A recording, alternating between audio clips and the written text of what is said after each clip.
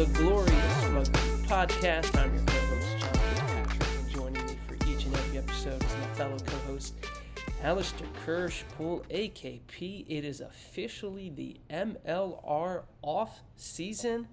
How are you feeling today, and what is going on, man? I'm feeling good, and we're still here. We're still recording a podcast. Off-season, not for us. Wait, were we supposed to stop recording?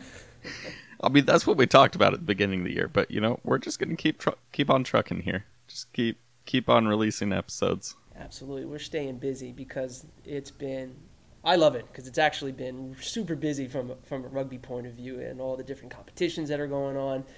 MLR, the domestic competition just ended, but there's a lot of international matches that are starting to take place. So a super busy weekend in rugby. First, I want to mention USA Women's Eagles. They got back into action. A little bit maybe of a disappointing loss there. I think a surprising loss to Australia, 58-17 AKP. I don't know if you saw that, but the last time USA played Australia, they won. So, we'll see there. They're cranking back up, but yeah. There were a few names out for the Eagles. I mean, Hope Rogers is the biggest one. She wasn't playing for them, so you wonder if that made a difference. But also, I don't know, the women's Eagles, great, but also just struggling to find that real top form. So I don't know what's going on with them. U20s did well though. U20s women. You nailed it. Yep. And I think that's the theme is there are a lot of young players who earned their caps against the Wallaroos, which is such a great name. And as you mentioned, the younger pathways are developing and having some good performances. So, again, I think more competition for both the men's and women's Eagles is going to help, and they've got the WXV competition that's going to be later this fall. I think they're going to be slotting into WXV2, so, it'll be, again, healthy competition. So more to come on that, and we'll touch on that in a little bit, but wanted to chat MLR Championship Final. AKP, I'm sure you watched it. What were your thoughts there of the New England Free Jacks 25-24 win over the San Diego Legion? And what I think a lot of people, after watching it or watching it as it was happening, that was a instant classic match. Like two top teams, and what a fitting game it was for the season to end on that. Oh yeah, absolutely. Lots of lead changes, lots of great stuff from both teams. I felt like San Diego could have done better. I feel like New England not going to be disappointed at all with their performance. San Diego going to feel like they could have performed a bit better there. I mean, sort of a classic New England game in a lot of ways where there were absolutely reasons that they should have lost, but they managed to win anyway. I feel like it was a triumph maybe of determination from the Free Jacks over just the raw talent of San Diego. San Diego, again, losing in the finals. They're gonna start to have a chip on their shoulder about that, I think. You're right. I think you said the New England determination to win. That last 10 minutes was pretty riveting stuff. And, I was a fan of how, for the most part, the referee, Joe James, called the game. I think the last 10 minutes he didn't really want to take the game out of any one player's hands in the form of any type of penalty unless it was extremely egregious. So he certainly let some things slide. I thought the biggest play of the game, and it was covered pretty well by a few people, but when New England was driving and right before they kicked out for LaRue Milan, who dotted down, but there was a tackle. I forget what New England ball player had it. Got tackled right there. The ruck was about to form. Michael Smith, San Diego's beast of a forward last year, comes in. Jason Patras, the fly half for New England, you got to go back and watch it, absolutely just cleans out Michael Smith. I don't think Michael Smith is going to get cleaned out by Jason Patras or a player of his size again, but what a huge play that was. New England was able to keep possession, skip it out for LaRue Milan to dot down with just a few minutes left. Unbelievable play. And I think it just reaffirms what you just said, the grittiness and the toughness and just the determination for New England to get that win. And a game where, I agree, I thought there were some uncharacteristic just really some bad play from San Diego. Like Nanu dropping balls when he normally would. And granted that one he wasn't really paying attention, but hey, that was a great way for New England to start off the game, scoring early off and capitalizing off a San Diego mistake, which I just thought was so uncharacteristic of them. Yeah. Yeah, Nanu didn't have the world's greatest game that game, but the man's 41. I think we'll give him a bit of a pass there. Yeah, it just felt a little reckless, I guess, from San Diego, because you also had that Teo just slinging it all over the place like he still plays for Utah. It all felt like they didn't really find their groove there. I mean, obviously still good enough to hang around and battle and have the lead for most of the game. I think there were a couple other things that one kind of caught my eye. One, it was funny to see Nanu try and attempt another drop goal in the game, although it was not his best effort. But speaking of drop goals, I mean, you probably saw this at the end of the game there when San Diego, after New England scored, San Diego had the kickoff. They won it. They were setting up. It looked like the fly half who subbed in, Josh Henderson, was lining up in the pocket to attempt a drop goal. And instead of giving it a go, they tried to do the short pass off on the weak side that ended up not working out. And New England obviously ended up getting a penalty and winning the game there. But there could have been a drop goal attempt to win it with about 30 seconds left. Unfortunately, it did not happen. But I almost wonder what would have happened if Josh Henderson at least tried to attempt it. But we'll never know. AKP, a couple other things that we should bring up. Again, New England Free Jacks, they won their first title in franchise history, so good for them there. And it looks like they had a big party afterwards with all their fan base that traveled. And speaking of fans, MLR claimed and the Chicago Hounds claimed that it was a new MLR attendance record for a final. Over 10,000, I think 103 fans attended the match. So I guess let me ask you a question, AKP. I know there was some back and forth from fans on whether or not a neutral site would work for an MLR final, but if they said a new attendance record, weather was pretty good, there was a good festival, and Dropkick Murphys and Shaquille O'Neal there, do you think the neutral site venue, at least for this year, worked? Absolutely. I mean, it's hard to argue with a new attendance record for the finals, and I mean, I was one of the people who was somewhat skeptical at the beginning of the year, because when we've seen MLR do neutral site stuff in the past, it hasn't worked out well. Like the whole Vegas weekend that happened back in, was that 2021? I don't remember, but it was a weird thing that it's easy to forget about because it was very forgettable because no one showed up to it, and that. I think I still had that in my mind when they announced this, and so but they put in, I said at the time, they were going to have to put in the effort, they were going to have to make it an event, and they did. They put a ton of effort into marketing it. Seems like there was a lot of advertising around town to get fans out, to get ordinary people out who might not even be huge rugby fans. Getting the Dropkick Murphys, getting Shaquille O'Neal, like that stuff makes a difference, and I'm really glad it was a success. And honestly, it might be the way to do it going forward. I don't know if they're going to keep it at Chicago, but neutral site might be the answer for the near future. Yeah, I agree. I think across the board, I think MLR has to be pretty happy with how everything shook out, from the action on the field to the attendance to the marketing behind it. And a couple other things. One, hey, it was on Fox, right? It was on national television, which was good to see.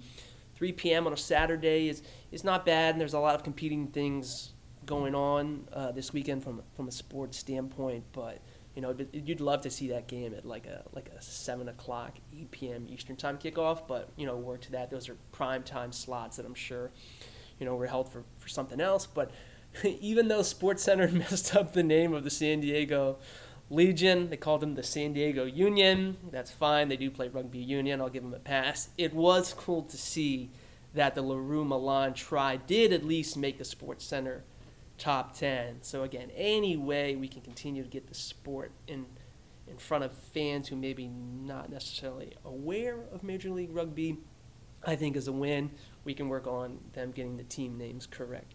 So, awesome final, but hey, this is an Old Glory DC fan podcast. So I got to ask you, AKP, what can Old Glory DC take away from the New England Free Jacks winning the title this year? Is there anything? Well, I think this year we showed that we were a team that we don't have any sort of amazing star players, but we had a really good depth of talent this year. I think we definitely resembled New England more than we resembled San Diego, and I think a New England level is not unachievable for us in the next year or two. So it just goes to show that, raw talent isn't necessarily what wins it. Yeah, I agree. I think you're right. I think they showed a team effort, and there are certainly star players on New England, but they really bought into that team mentality, everyone fighting for themselves. I really like the Proven.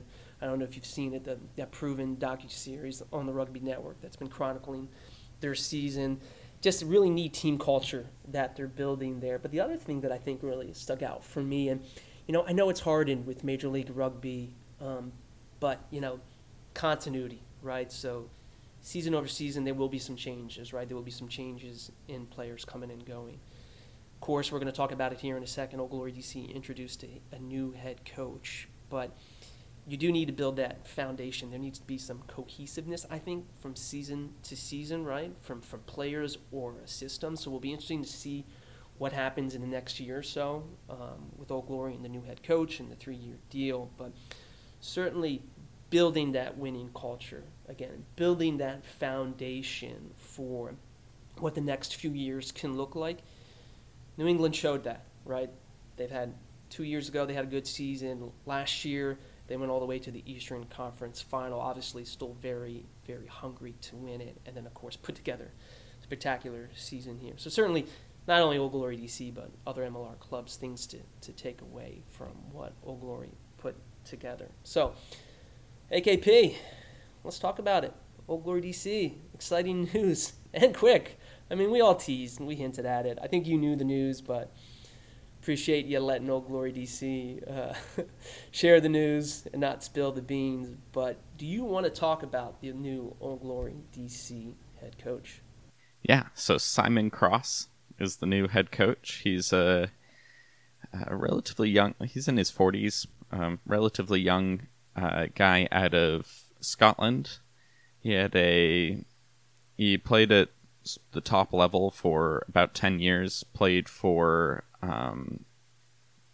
the Wasps for a few years, sort of came up through their academy, and then played for Edinburgh for years, and then eventually his knees gave out and he just couldn't keep doing it. So he moved into coaching. He was actually coaching while he was a player. He coached a number of amateur teams, and then when he moved into coaching full time, he coached a bit with the Scottish U20s. He coached at Worcester Warriors, and then moved to the Dragons in the URC. So you'll notice a lot of this is a lot of Premiership, a lot of URC. Although I think it was technically the Celtic League when he was playing in it, because it was that long ago. But yeah, so he's got a good track record. He was a defense coach at Worcester Warriors and at Dragons, so he comes in with a strong defensive mind. That's sort of his focus. He was a flanker when he was playing. He's got that forwards mentality. It'll be interesting to see what he builds off of what Josh Sims had implemented. I think Brian Wright came out with some silly stat that we were not a good defense this year, and that was clearly just ridiculous when you actually looked at how we played. I felt like our defense was incomplete this year and inconsistent. We couldn't always keep it up all game, but when it was working really, really well. And so it'll be interesting to see what philosophy he tries to implement there. And you were talking about continuity. That's a good thing is we've got him for a 3-year contract. He's signed through 2026. Now, obviously, if he gets a head coaching job somewhere, I'm sure he'll leave for that. If he performs terribly and we go two wins over the next 2 seasons, then obviously we will find a way out of it. These things are never watertight, but it does show a good commitment to lock someone in for the long term. And honestly, you think about the last 18 months, we've had 4 different coaches. He's the 4th coach. It's a lot of change in not a lot of time, and I think it's a good thing that we can look forward to some stability there and not be afraid that he's going to get poached in the off season. Yeah, I guess two comments or questions. One, I think Old Glory, you did mention 4 coaches over the last 18 months, but Old Glory DC and the ownership group has a track record of giving coaches time to develop, right? If you think back to Andrew Douglas and his first time, he had some time, right? He had, 3 years, 3.5 years, and then it became obvious that it just wasn't working and a change was needed, right? So I felt like he had a long enough leash, right? So Old Glory coaching staff, or the ownership group, gave him time to try and get it to work. And certainly there was the complexities of COVID, and that interrupted a great start to a season. So there was a lot of things outside of his control, obviously, that he, unfortunate what happened there. So I think it says a lot to hand a coach a 3-year deal in MLR to say, okay, here, you've got time to figure this out. We've got a good foundation this year. Let's see what we can do. But I guess to the other point about, there's the Scottish connection, which makes complete sense, right? The Scottish Rugby Union's got, I don't know how much of an active ownership stake, more of a passive, but certainly there's that pipeline of, hey, we've got some players, we've got some coaches. I'm sure there's open dialogue between the two groups, which is cool to see. But what does it say about the URC, right? It seems like we're plucking folks. I used to think it was the MLR NPC pipeline, which is still very strong. Players, coaches going back and forth there. But URC now, second straight URC connection there. Does that tell you anything, or is that just what the opportunities are available? Yeah, I think that's somewhat of a coincidence here. But the Scottish Rugby Union apparently very active in this. They were active in the past coaching search, and Simon Cross, like, for any fans who are wondering how we got a coach so quickly after the last search took like 7 months or something. Simon Cross was a guy who came up in the previous search. Scottish Rugby Union very active in that past search, helping Old Glory find and vet coaches. Obviously, the Scottish Rugby Union wants a young Scottish player or Scottish coach to get an opportunity to be a head coach of a professional team. This will be a first for Simon to be a head coach of a professional team. And I think for him, it's sort of funny that we're losing a coach to be a defense coach in the URC, and we're pulling a defense coach out of the URC because he wants an opportunity to be a head coach. But I think for him, it's also partly that he wants to get back into the Scottish rugby fold. He wants to get back into their area of attention, because when he was at Dragons, that's Wales. When he was at Worcester, that's England. And so I think he wants to get back into the sort of Scottish sphere of influence, and that's us. I think this is sort of a proving ground for him for the Scottish Rugby Union. Hey, KB, it sounds like Simon has been involved with the team over the last few weeks, so it's not like he's just jumping in now. He's been maybe chatting with the players and coaches, so there's already been maybe an initiation process, if you will. Yeah, from what we've heard, he was signed sort of shortly after it was clear that Sims was going to be leaving, which I'm sure the team knew about before it was announced to us. So I think he's been signed for weeks, yeah, and he's had apparently a chance to come over and visit. He apparently watched one of Old Glory's home games live, so he was there and we just missed him.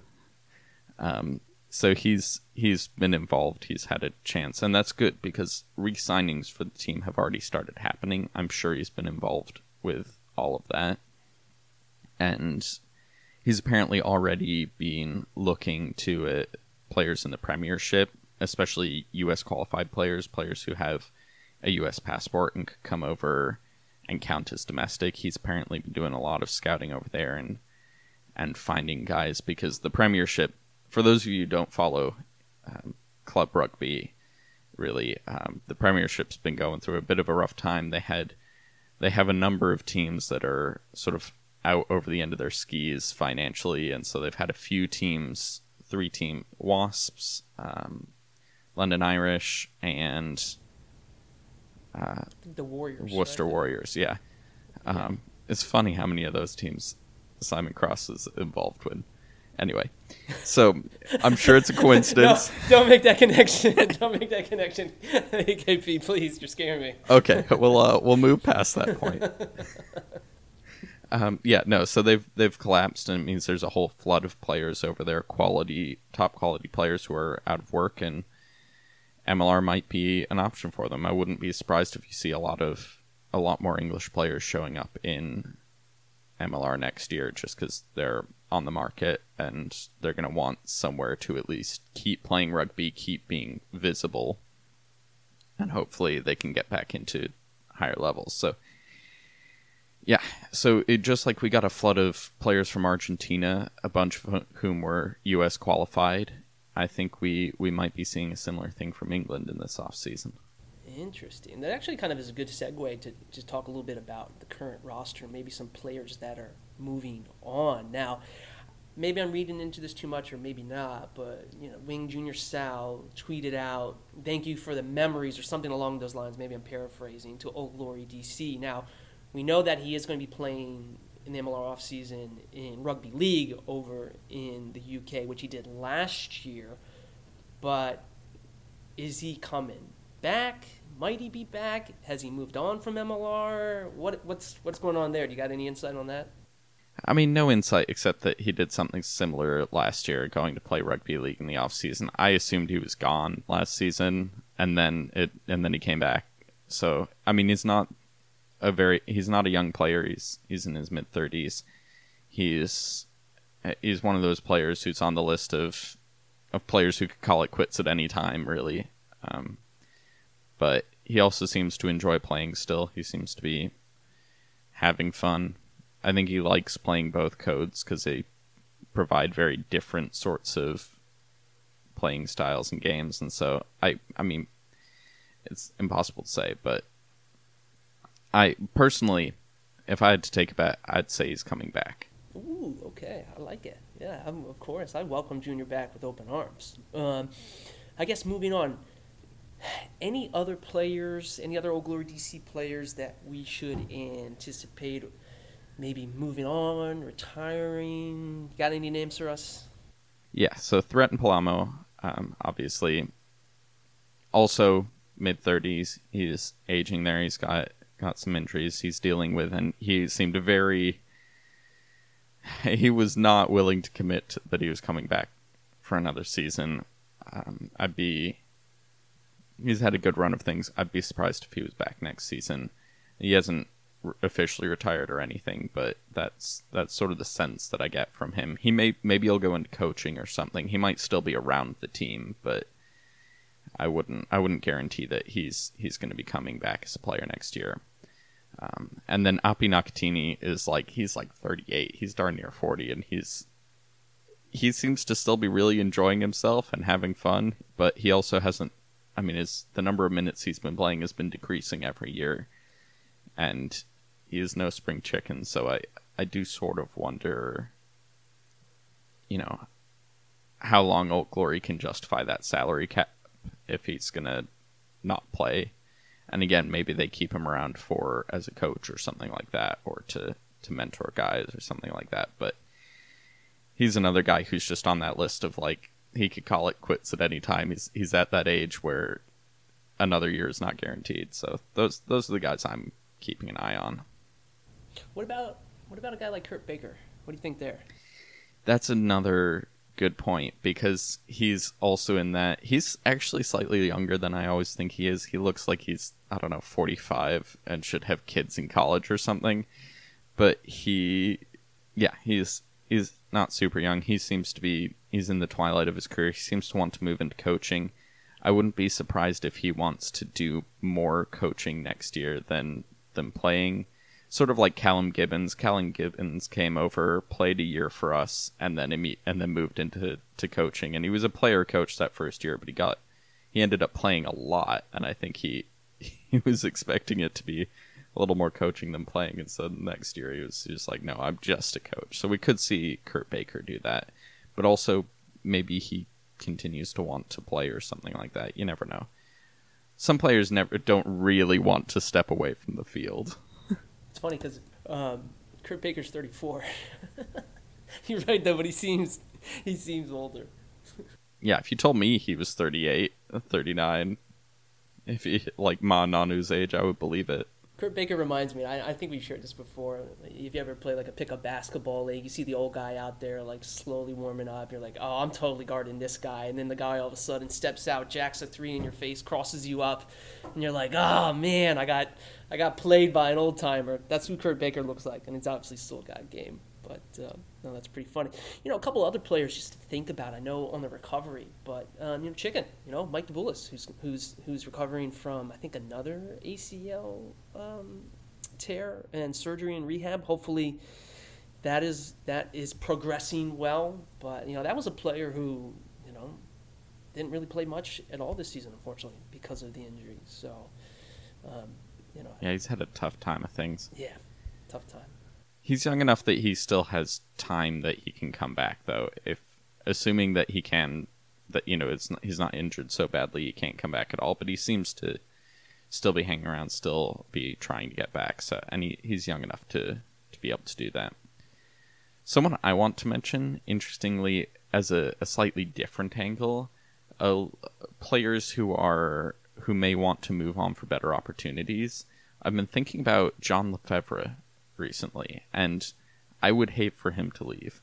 He's a great player, and I love that he plays for Old Glory, but at the same time, he's good enough that he should be getting more minutes than he is, and he just, it's the misfortune of being stuck behind Danny Tusitala.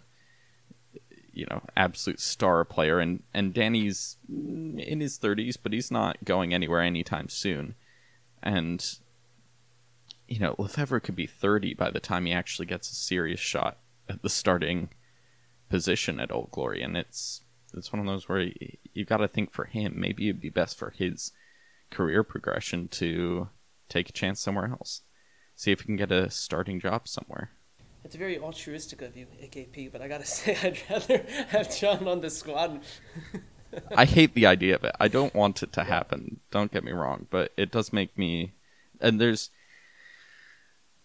I think he's the major example of that, but the only one who's really stuck behind someone and could really benefit from more opportunities. He'll have an opportunity this summer with PR7s. I know he's signed on with the team there, so we'll be able to get to see him play there a little bit more. But yeah, I mean, you're right though. There are some players and some spots on the team who maybe aren't getting as many minutes as they should be, and no fault of their own. There's just competition at certain spots, and be interesting to watch. So we talked about to Mikey D there, who's part of the USA Eagles player pool, and certainly rugby's not over for a few Old Glory DC players this summer. The USA Men's Eagles are getting together for a prep camp, I believe, this Sunday on the 16th in Charlotte to prepare for the 3-match tour in August, where they're playing Portugal, Romania, and Georgia, 3 teams that have qualified for the 2023 Rugby World Cup. And certainly Men's Eagles would love to have a good showing there. I think 53 or 54 players have been named to the training squad. AKP, are there any Old Glory DC players who are going to be on that training camp? Jack Scaro is going to be in the training camp. So is Colin Gross. Jack Scaro obviously already has MLR camps. He really made a name for himself in the Rugby World Cup qualifying matches. He seems like he's sort of... It's the starting loose head position is his to lose. Colin, obviously new to the international scene, but he's young, up and coming. They may want to give him a shot. We'll see whether I'd be surprised if he's a starter, but he may get an opportunity off the bench. And then Jamma is worth a shout out here. He was in the initial player pool, and then obviously his shoulder is damaged, and he's not going to be in that camp. He's held out for injury. So hopefully he'll get an opportunity in the fall to come back into the team, which is unfortunate because he's coming in with a ton of momentum. Any other players on Old Glory DC, talking just U.S. for a second, that are domestic qualified that unfortunately didn't make the roster that are probably on the radar? Yeah, so there's an interesting. Those were all the players who were mentioned, but we have seen some other players get some interest. I mean, we were talking about John Lefebvre. He played with the Falcons last year. Marcos Young has played with the age grade teams before he went to Argentina. Now he's back in the U.S., so yeah, I would be surprised. I mean, he had a really good season for us. He was such an explosive player for us. I do sort of wonder how long it is until they take another look at him and try and pull him in. Yeah, which would be great. I think he's a top quality player, and it'd be awesome to have him playing for the Eagles. Another player, I think it just gets really busy there in the back row for the men's Eagles, but a guy who's U.S. qualified, who's kind of quietly when it was announced, but Nico Jones. Yeah. Right? But he might be holding out for New Zealand still because he's only 22 or something like that. He's very young, and so his dad played for New Zealand, and quite famously, and he was on the up and up in New Zealand, and then he got a combination of injuries and COVID really sort of scrambled his early career, and so my guess is he will be holding out to at least get back into Super Rugby or something like that. I think MLR for him is a springboard to those positions, but we'll see. I mean, it would be great to have him. He's 22 and he's built like a tank. I mean, he's massive already. I think he would be excellent for the team. Absolutely. Let's talk about couple other internationals on Old Glory DC squad. Let's talk about our neighbors up north, Canada. Any players that might be? I think Canada announced they're going to have a 2-match tour in Tonga. I'd love to go on that tour. Yeah. Any Canadian internationals? Yeah. So we've got a couple of Canadian international. Well, so Graydon Bowd, who has actually played for Canada before, but had a sort of 5-year lost in the wilderness in the middle of his international career, got back into the player pool last year, and really with how well he played for us, he's probably in serious contention for that fly half position. I mean, he's a very particular sort of fly half. It's going to depend on whether he fits their system, whether the things he's good at matches what they need from the fly half. Also worth mentioning, Cali Martinez, although he was included in the initial player pool, but he isn't actually in the traveling roster, so maybe they just think he needs a little bit more time. He's only just out of college, and he's also U.S. qualified at the moment. He's dual qualified for both U.S. and Canada. Once he gets capped by one of them, he'll be locked in. So right now, if he doesn't play, since he's not in that traveling roster, it seems like he's going to keep his U.S. eligibility for a little bit longer. But he clearly seems to want to play for Canada. That seems to be where his heart is. So I'd be surprised if we ever did cap him. But maybe you never know. Maybe if Canada's screwed things up before, so if they don't give him an opportunity, maybe we will. So those are the players that are going to be playing this summer in warm-up matches before the 2023 Rugby World Cup, which is later, in September. But AKP, could we see any Old Glory DC players actually playing in the Rugby World Cup? Yeah, so our best shot at that is Facundo Gaddis with Uruguay. He's played quite a bit for them before. He wasn't super impressive with them last summer, but he's again had a pretty decent season with us, so hopefully he can work his way onto that roster and play in the World Cup. So that'd be cool for him. Cool to have Old Glory support or Old Glory representing in the World Cup. Yeah, absolutely, and I hope he makes the squad. It'd be fun to see him get out there and play, and Uruguay's got a shot at maybe knocking off and winning a match or two, but we'll see. Yeah, we'll see. We'll see. It's exciting stuff for this part of the world when Argentina continues to do well. Chile, Uruguay, and obviously the USA and Canada need to be on the up and up, but we are getting there. But AKP, talking a little bit about the U.S. player pool, I want to bring up, you did a really awesome data research project, information that you released a couple of weeks ago. It was at the end of June, talking all about Major League Rugby and the pathways and opportunities for domestic players, both U.S. and Canada. But please tell us a little bit more about the project and what it's all about and what you hope to find or discover through this research project that you put together.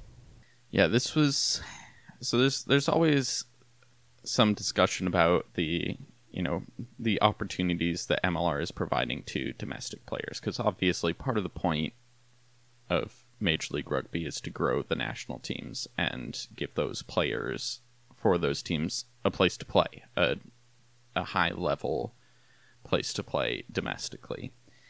And so I wanted to, and there's a lot of discussion around that, but people don't generally put numbers to it because no one had bothered to go through and really figure out the numbers. And so I, using the Fantasy Ruckers website, all of the data on there, and I put it all into a spreadsheet. I found all of the U.S. qualified players. I put them in there and had it figure out all of them by position, the number of caps they got, the number of starts they got, and the number of minutes that they played to get an idea of what sort of opportunities is the U.S. player pool getting in Major League Rugby. And the answer is there's 254 players signed to teams, U.S. qualified players signed to MLR teams.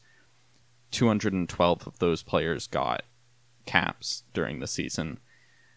So there were a good number of players who were mostly younger players who were on rosters but didn't actually get a chance to play.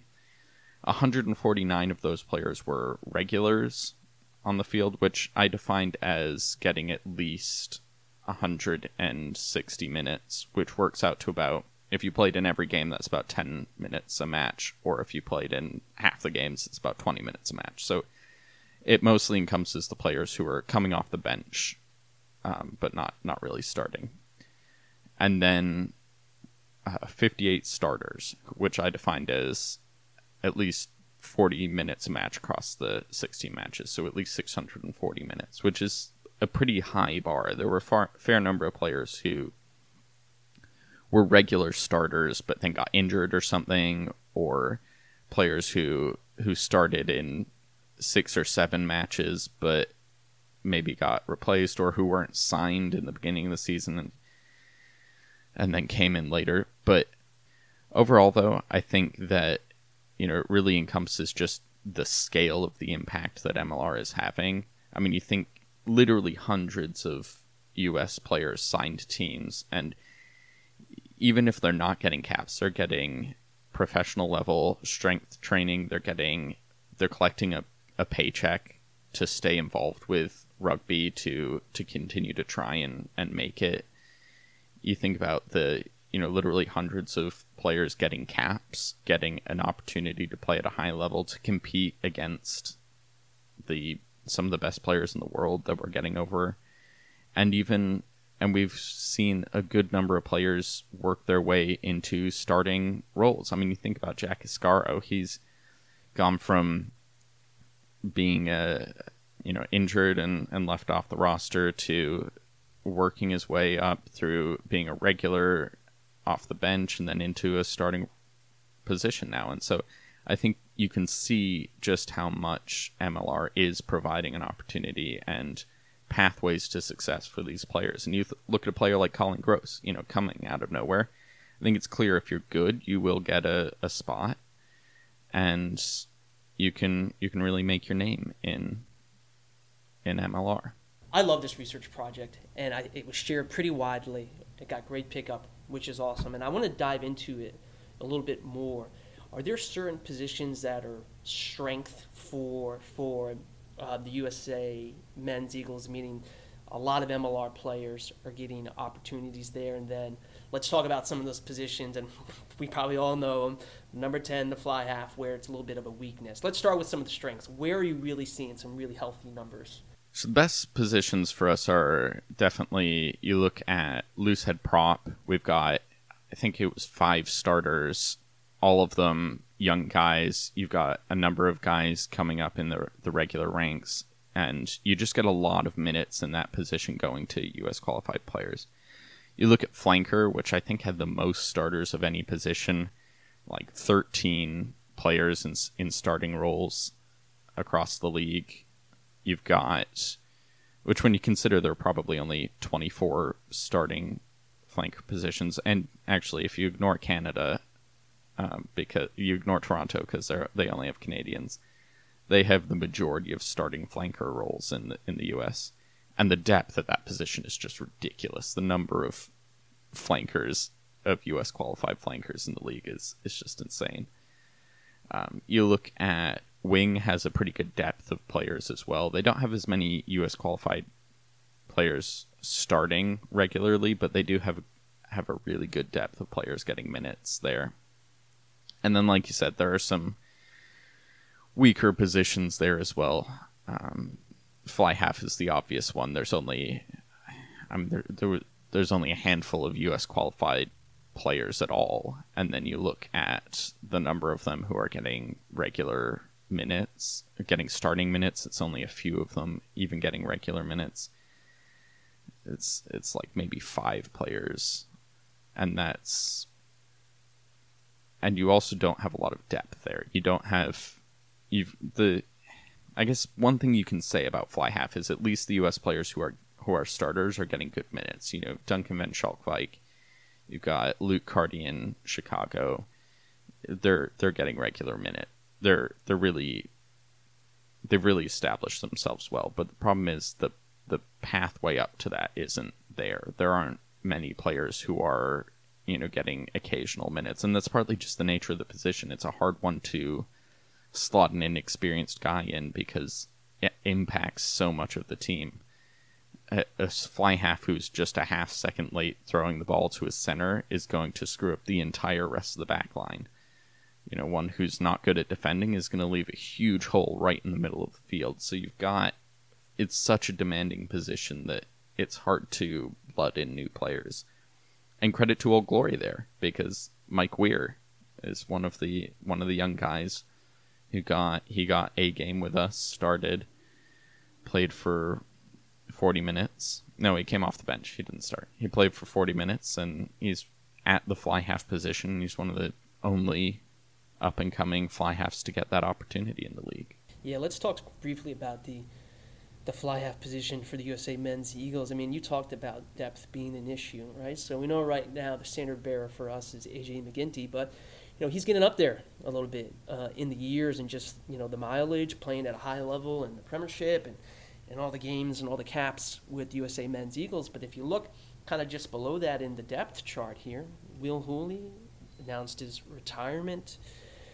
Luke Hardy, he's certainly younger. He's 25, but he had injury concerns a couple of years ago. And then if you go beyond that, you've got a couple of players where it's kind of uncertain who's really going to be the next great American fly half after AJ. And I'm not knocking Luke Hardy at all, but you'd love to see more depth, more competition, and I think that's partially the challenge for MLR and really USA Rugby over this next 7 or 8 years before 2027 and the 31 Rugby World Cup cycles. But figuring out who those players are going to be and how they're going to get into the system. Is it going to be through MLR?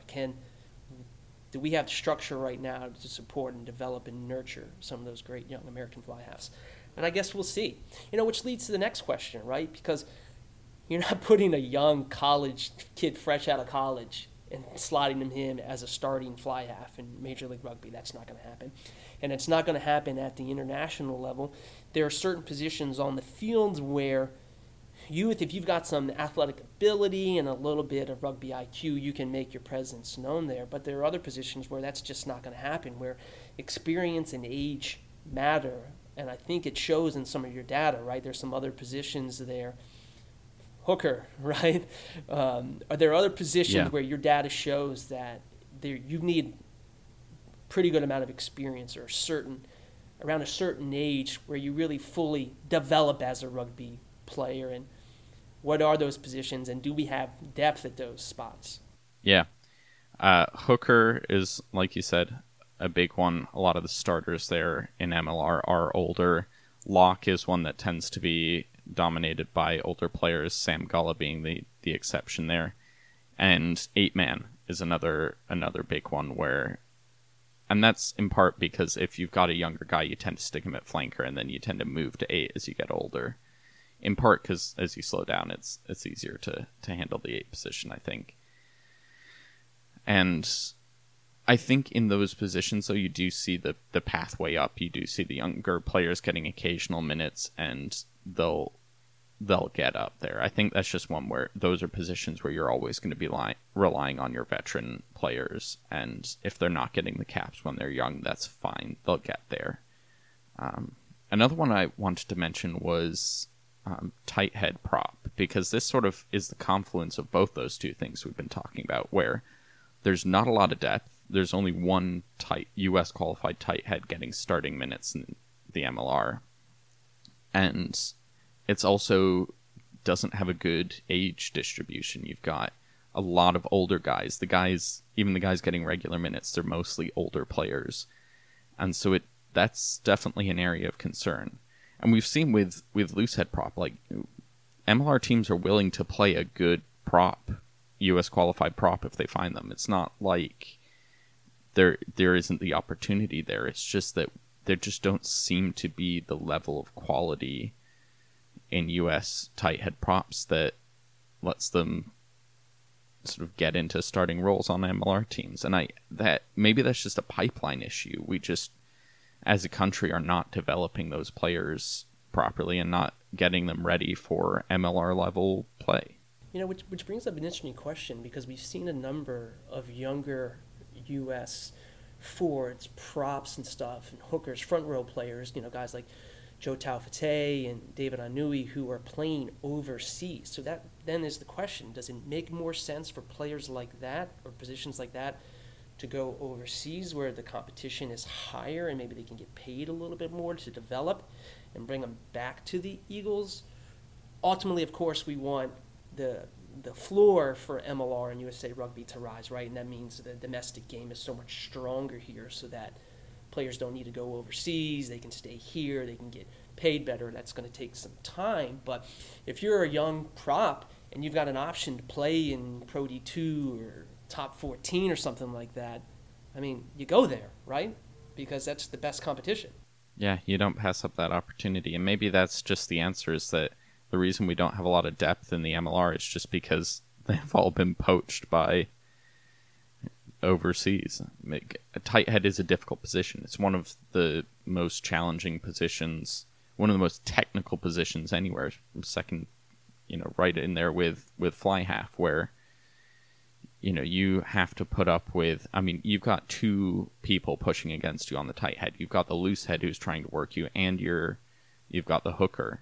So you're really right in there, and you don't have any support on your open side, and so it's a difficult position to do well. And I guess that makes it in demand, and so therefore all our guys go overseas. All our best prospects there go overseas. But it'd be nice to see if we could make a change for that, and I think that has to go beyond MLR. Like, there has to be some coordination between MLR and USA Rugby to say, can we run special camps? Can we do something to create more tight head props? Well, I think you're hitting on something key there, and it's not just developing the players as part of the pathway, it's developing the coaches that can give them the special instruction to actually become better players. Yeah. And I think USA Rugby and MLR is giving opportunities, and I think that's very important, but I think that's probably the next step that they're working towards, is increasing the level all across the U.S. for players, coaches, even the officials, right? People to coach them around the rules of the game, right? Like what's proper and what's not, how to skirt, things like that. So I think that's all part of that mix of trying to grow rugby in the U.S. across country that is so massive, right? It's so much easier if you're a coach in England. You can hop a train seemingly and get to where you need to be in 3 hours or so. But I think that's another point there, and that's developing the coaches with that special instruction and the know-how to be able to get the players to where they need to be. And AKB, there's so much more we can talk about this, and I want to continue to talk about this research project that you put together over the course of the summer as we get closer to the camp starting, which is at the end of this week, but also as we get closer to the matches that we will see in the August tour. So I think there's going to be a lot more that we can explore with this. A lot of fun stuff there, for sure, in AKP. If you haven't checked it out yet, folks, I pinned it as a tweet on Rugby Morning. Alistair Kirsch-Poole, you can find him on social. You should definitely find that research product. I think it's been shared on MLR Reddit. It's definitely fun to dive in there and get a true sense of the numbers and what's going on. Whew, AKP.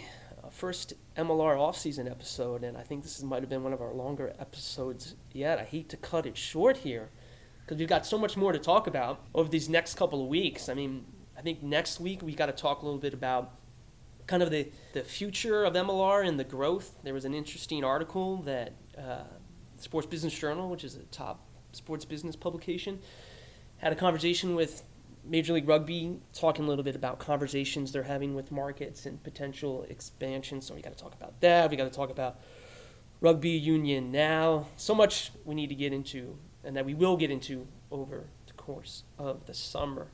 But AKP, giving you the mic here. Close us out. Final thoughts, either on the season, Old Glory, or what's to come. Man, it's hard to come up with something witty in the off season. My brain's on vacation mode. Now, I think I'll say this. Look forward to continuity for Old Glory in the coming years. We've got a great looking head coach coming in. Got him on a 3-year contract. We're building off of a great base of players. We probably need to inject some top level talent into the squad, but we're coming off of a really stable, good place, and there's no reason we couldn't be the Free Jacks at that Free Jacks level in a couple of years. Ooh, I love that. I'd love to get out there and get an MLR championship. Exciting times, for sure. For Alistair Kirsch-Poole, I am John Fitzpatrick. You've been listening to the Glorious Rugby Podcast. We'll catch you right back here, same place, same time next week.